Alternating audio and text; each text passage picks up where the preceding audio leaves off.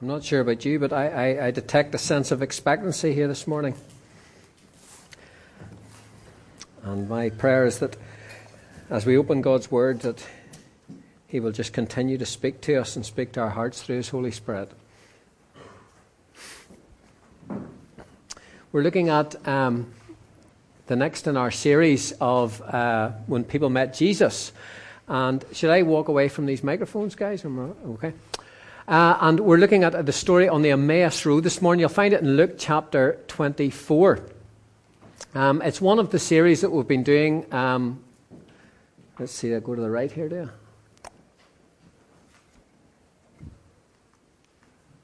No. Remember I said when people come into the service, I don't know whether it glints off their head or whatever. We've been doing a number of different encounters with Jesus, and we've been really looking to see about the difference that Jesus made in their lives. We've been looking at the values that people learned from Jesus and what change happened in them. And we're asking the question for ourselves, so what for me? So what for me?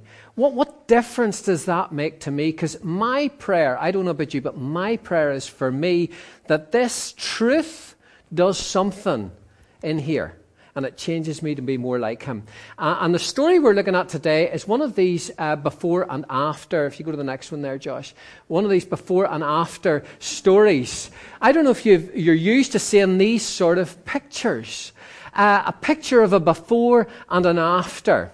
And it could be a kind of a follically challenged bloke on one side and then a guy with a mane on the other side. And that appeals to me. Or it might be a picture of someone who's overweight on one side and a finely honed athlete on the other side. Or it might be someone sad on one side and happy on the other. Because of this treatment, because of this cream, because of this tablet, because of this gym.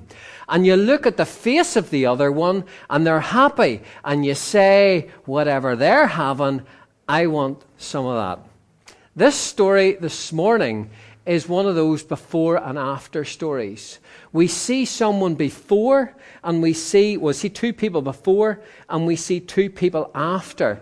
And it really is a dramatic change, because the before we see people whose faces are downcast and discouraged and confused, and after, here's what they're saying: weren't our hearts ablaze within us? Weren't our hearts ablaze within us? Don't we want our hearts to be burning? Haven't we a lot for our hearts to be burning about for those of us who know Christ? And yet sometimes we're too much in the before. We're too much of our faces downcast.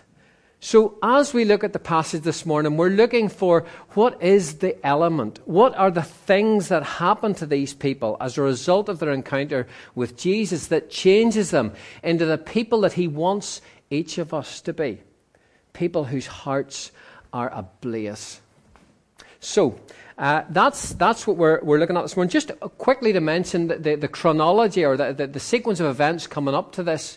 If we go to the next slide, we can see that Easter Sunday. These are just happenings, the happenings of Easter Sunday. Jesus has been crucified, and then on Easter Sunday morning, 2 days later, on the third day, if you like, Friday, Saturday, this is now the Sunday, Mary Magdalene had come with the group of women to the tomb. And by the way, you have to find this from all of the different Gospels. This is roughly the picture as far as I can see it. That they found the tomb was empty. They were met by angels who said to them, He has risen. The women left, some of them filled with fear, some of them filled with joy, not sure what to do. And then on one side, Mary Magdalene, according to John's account, seems to have run ahead, told Peter and John, then they themselves have come back and found the tomb empty. Meanwhile, the women make their way back to the disciples, and Jesus meets them on their way and declares that He has risen. And the women, here's the thing, they report the findings to the disciples, and they don't believe. They don't believe them. They're thinking, you're emotional or whatever it is. And you can just see the picture of this sort of closed-minded, But there's something they go, yeah, thanks very much. We'll leave that. We'll have a think about it. But they don't believe them. And then Jesus appears to Mary Magdalene. Now, after the story, this is what's happening now. So there is this element of confusion. There's an element of disappointment. There's an element of not sure what's happening with all the disciples. And that's when the road to Emmaus happens. This story on the road to Emmaus.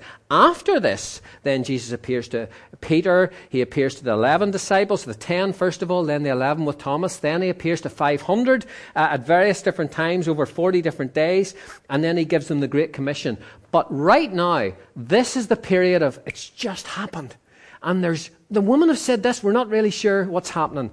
And that's when we get this situation when these disciples are walking on the road to Emmaus. So let's pick it up in Luke chapter 24, verse 13.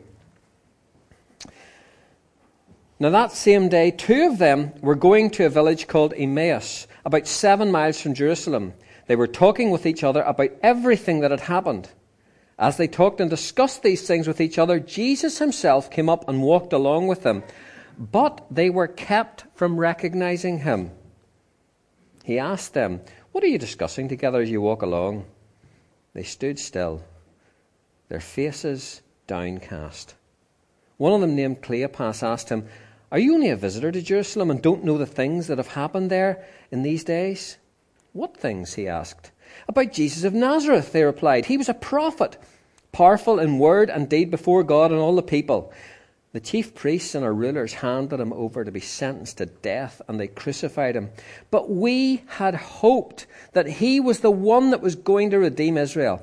And what's more, it's the 3rd day since all this took place. In addition, some women amazed us. They went to the tomb early this morning, but they didn't find his body. They came and told us that they'd seen a vision of angels who said he was alive. And then some of our companions went to see the tomb and found it just as the woman had said. But him they didn't see." And he said to them, "How foolish you are, how slow of heart to believe all that the prophets have spoken. Did not the Christ have to suffer these things and enter his glory?" And beginning with Moses and all the prophets, he explained to them all what was said in the scriptures concerning himself. All what was said. As they approached the village to which they were going, Jesus acted as if he was going further, but they urged him strongly, "Stay with us, for it's nearly evening. The day is almost over." So he went to stay with them.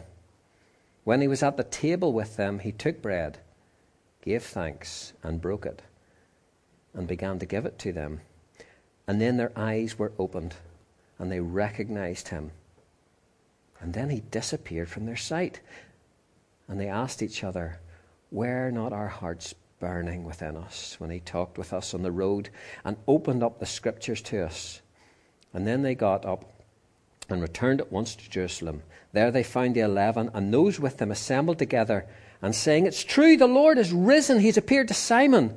And then the 2 told what had happened on the way and how Jesus was recognized by them when he broke the bread. So, what happened that changed these people? You put the next one up then, Josh, please. The first thing we're told is they walked with Jesus. Verse 15, it says, Jesus himself came up and walked along with them. And verse 16 says, interestingly, they were kept from recognizing him.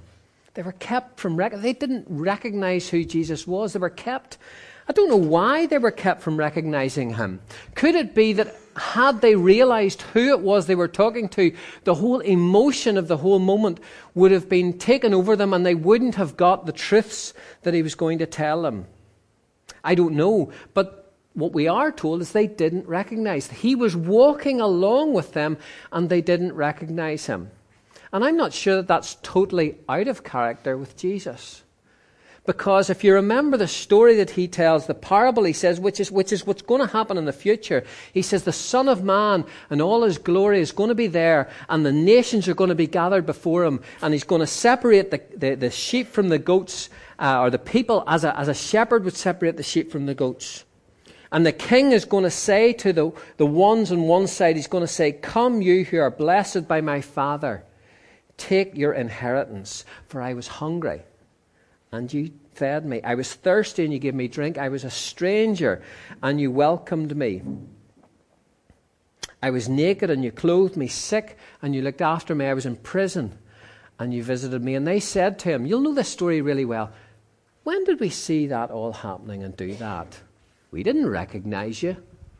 And Jesus said, when you did it to each of these, the least of these, my brethren, you did it to me. And I think there's a sense that when we act out in service to Christ, in response to him, he's there in a very real way, even though we don't see him necessarily. And in Matthew 28, at the Great Commission, he says to the disciples, and surely, what did he say? I will be with you, what? Always. We may not always see him, but he's with us. And if you remember, when Jesus appeared to the disciples, first of all, and Thomas wasn't there, and a week later Thomas did see Jesus, and Jesus said, because you have seen me, you've believed. Blessed are those who have not seen and yet believed. And there's this picture of Jesus walking along with them, and I wonder how often we realize that Jesus is with us in our journey. There's a lovely part at the end of the story, and I think in verse 28, 29, when Jesus says, it made it look as if he was going to go further. And they said, no, stay with us, for it's nearly evening. They were really absorbed by what Jesus had been talking to them about. They still didn't know who Jesus was, but they wanted him to stay with us. Jesus waits for us to invite him. He's there. You remember the story in Revelation when Jesus is talking to the church of Laodicea. And what does he say to them after he's told them they're lukewarm? And he's told them, those who I love, I discipline. He said, behold, I stand at the door and knock. And if anyone, hears my voice.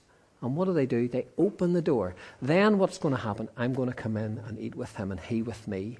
There's a very real sense where Jesus is inviting us to invite him to walk with us. He doesn't force that relationship upon us, but he waits to be invited. And then we're told that they poured their hearts out to him, basically. They expressed, those are my words, they expressed their disappointments. They just expressed their concerns, their fears. They said, we had hoped that he was going to do this. They were disappointed, they were confused, they were depressed. And as I thought about the conversation that happened on the road to Emmaus that day, I wondered, how similar is that to my prayer life?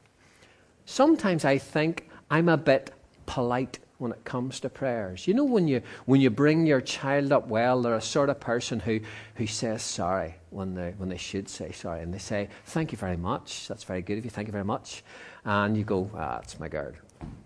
I brought her up well. Wasn't nothing to do with her mother. And there is this politeness. I wonder, is there something of that in my prayers? Sometimes, am I just polite with God? Thank you very much, God. Thank you for this. Thank you. Thank you for that. Thank you for the words so sweet. Thank you for the food I eat. Thank you for the birds that sing. And I'm not saying there's anything wrong with that. But is that all that my prayers are? Lord, I'm sorry for that. I really do apologize for that. I'm really sorry for that. When we look at the Psalms and we look at the pouring out, I love the fact that the Psalms pour out, the psalmist pours out the heart to God. Psalm 13, how long, Lord, will you forget me forever? How long will you hide your face from me? How long must I wrestle with my thoughts? Day after day, I have sorrow in my heart. There's a heartfelt pouring out of your soul to God. Psalm 51, you know that one where David was feeling very repentant from what he did. I'm going to read it from the Message. Don't throw me out with the trash, or fail to breathe your holiness within me. Bring me back from the grey exile. Put a fresh wind in my sails. Give me a job teaching rebels your ways, so the lost can find their way home. And then on another occasion when he's praising God, he says, better is one day in your courts than what? 1,000 elsewhere. I would rather be a doorkeeper in your house than to be anywhere else, than to be in the house, than to dwell in the tents of the wicked, is what the psalmist says. Are our prayers passionate? Or are they polite? Do we really walk with God? I challenge myself. Sometimes I do, and sometimes maybe I'm just going through the motions. And I believe that Jesus wants from us our heart, our real, heartfelt pouring out and asking God those questions and pouring out our heart in real praise and not just formulas. I remember talking to an Assyrian guy once, and I might have told you this before, forgive me if I have. He told me he was from a Muslim background, and he told me about how he came to know God. And there's a long story to this, but the bit that I'm going to mention, it was in the middle of the night, and he got up to the fridge, he went down to the kitchen, got up to the fridge, and he said, God spoke to him as clear as you speak to me. And I was thinking, wow. And he said, write this down. And he wrote this down, whatever this voice told him. And he had no idea what this meant. And he brought it to his dentist the next day, who happened to be a Christian. And he said that, and I wish I could tell you what the verse is, but I can't. But it was a verse from Hebrews. And he said, that's word for word from Hebrews. He said, that's God speaking to you. That's Jesus, the Son of God, speaking to you. And he came to faith in Christ there and then. And I asked him, well, what is life like for you now? And he said to me, every morning I set my alarm at 3 a.m. and I come down to the kitchen and I meet God where he met me first. And when I talked to him, I heard passion in his heart. And I thought, yes, that's what God wants from me. A real desire and passion, an outpouring of my heart. He wants to walk with us in a very real way. And I don't know about you. Sometimes, by necessity we pray inside, but I think it helps to verbalize, doesn't it? I don't know about you. When you pray, I'm discovering, sometimes I pray up a lonely road with my dog, who probably thinks I'm a bit mental, because I'm speaking it out. And there's other times I pray when I'm in the car by myself. And I think Bluetooth's a great invention, because when people look into the car, instead of thinking that guy needs to be locked up, they think he's in a really important conversation. And they're right, but it's not with the phone. These people were real with God, and they said, were not our hearts burning when he talked to us on the road and when he opened up the scriptures? And the next one is then, that if you take the next one, Josh, please.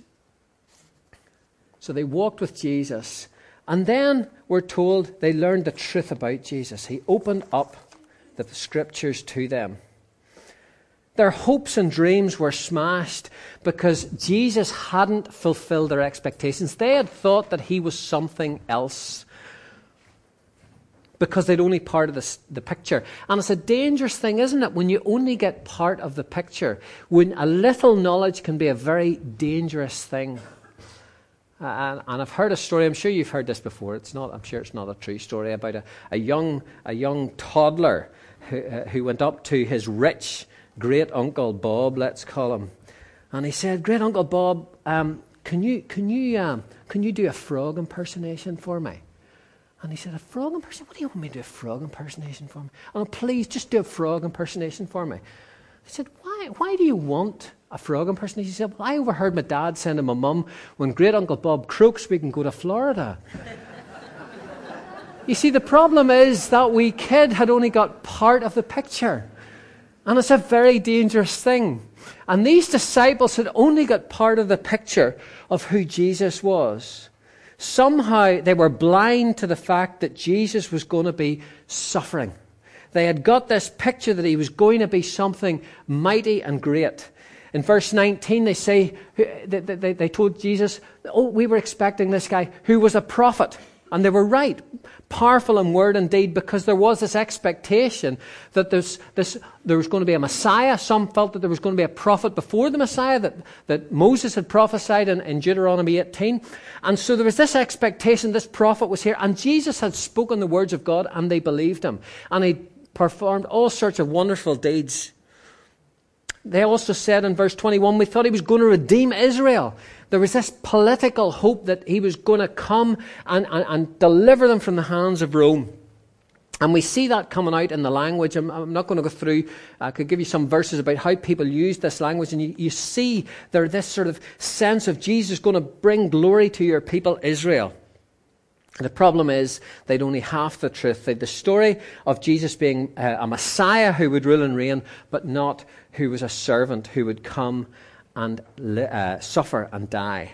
And so Jesus said to them, he said, how foolish you are. How foolish you are. It was there for all to see. They didn't believe, even though Jesus had told them before the crucifixion, he'd said to them this was going to happen. 3 times he told them he was going to suffer, he was going to die, he was going to be betrayed into the hands of men.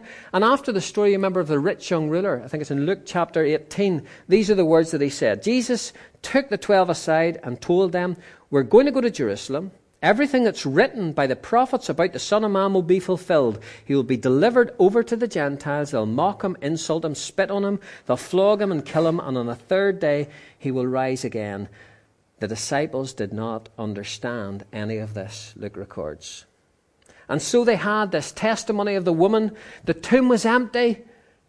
Jesus had explained to them what would happen. 3 days had gone, and they still didn't believe. And so Jesus says to them, how foolish you are. And Jesus, it says then, took him through the scriptures and pointed all of the things in the Old Testament to who Jesus was. And I don't know what he said. In fact, it's interesting that it's not recorded what he said. But I went through a few of the scriptures, or a few of the things that have been said about Jesus. And I wonder, did he point to these passages? He didn't have a Bible, but they had the scrolls, and he knew them. So he didn't dig out his iPod and do a Google search. He was able to talk to them about what the Scripture said. Now again, they didn't know who they were talking to at this stage. But I wonder, did they point to Genesis?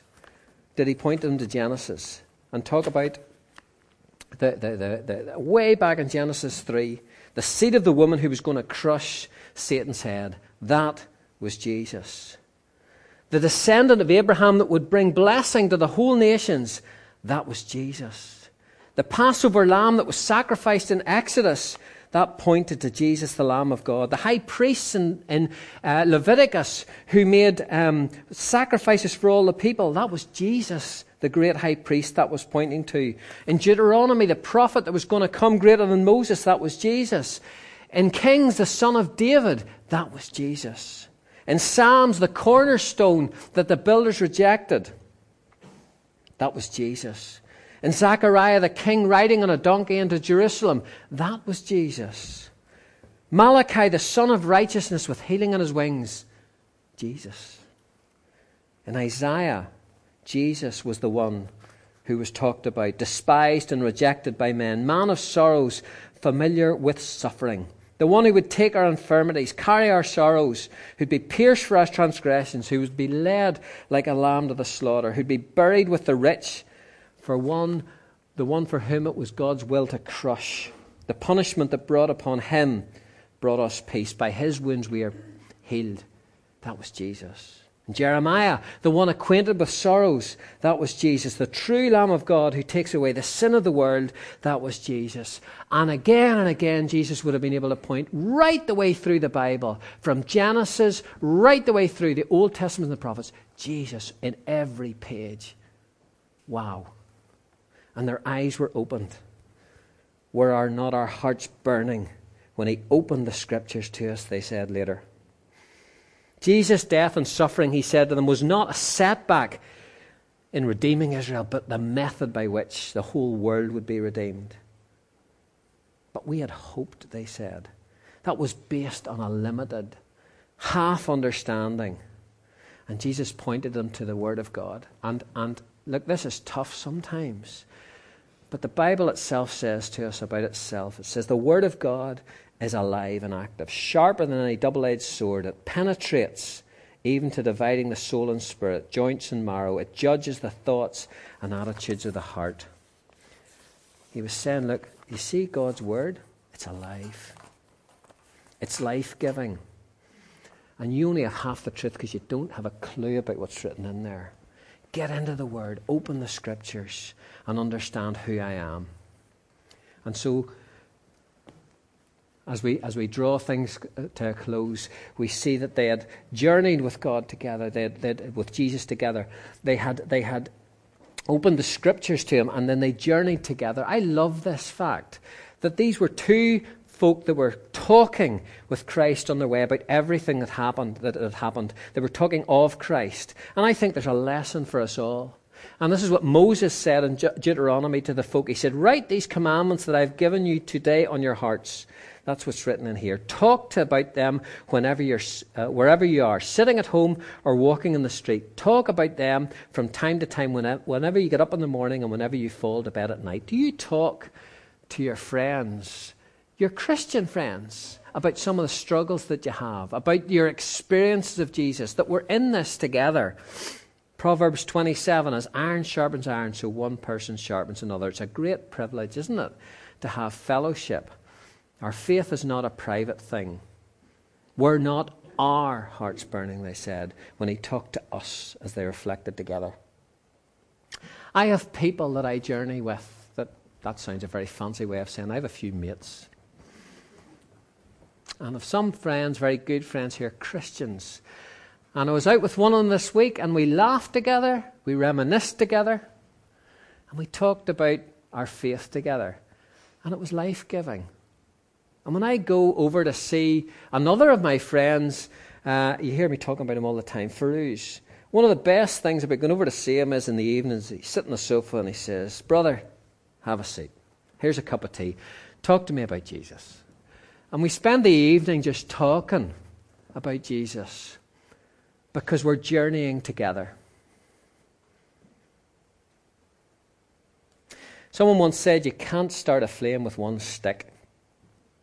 Hebrews 10 says this, let us consider how we may spur one another on toward love and good deeds, not giving up meeting together as some are in the habit of doing, but encouraging one another, and all the more as you see the day approaching.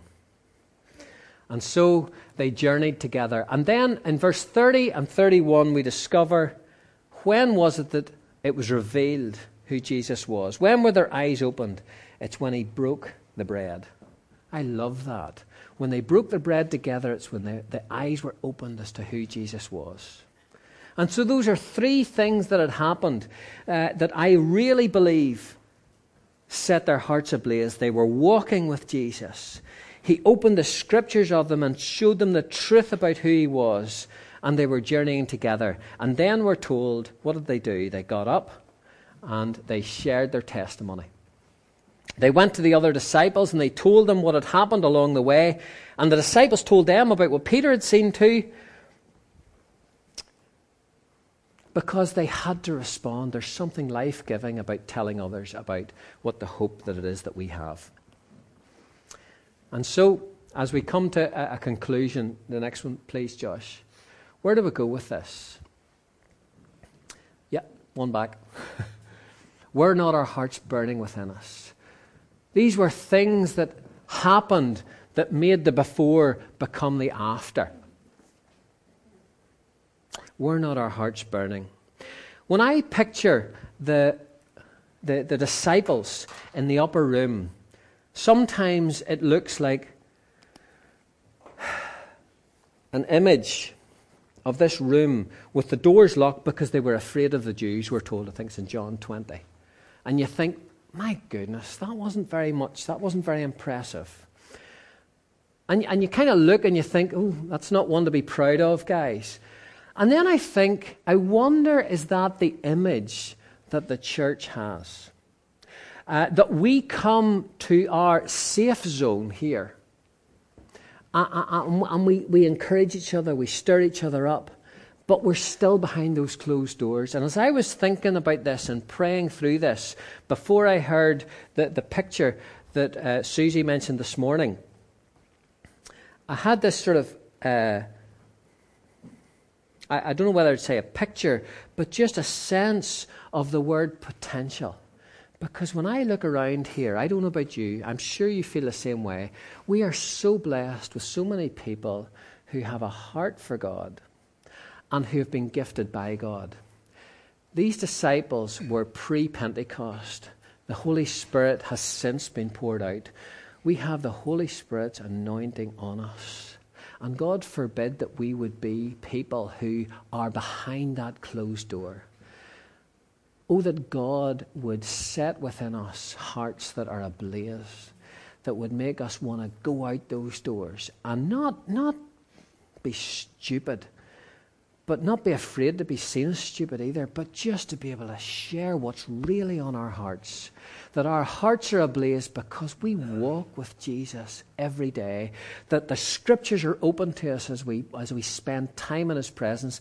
That we stir each other up and encourage each other, that we might give our testimony to others. It's my prayer that that potential that God has put within us, that would become a reality. And I sense an expectancy.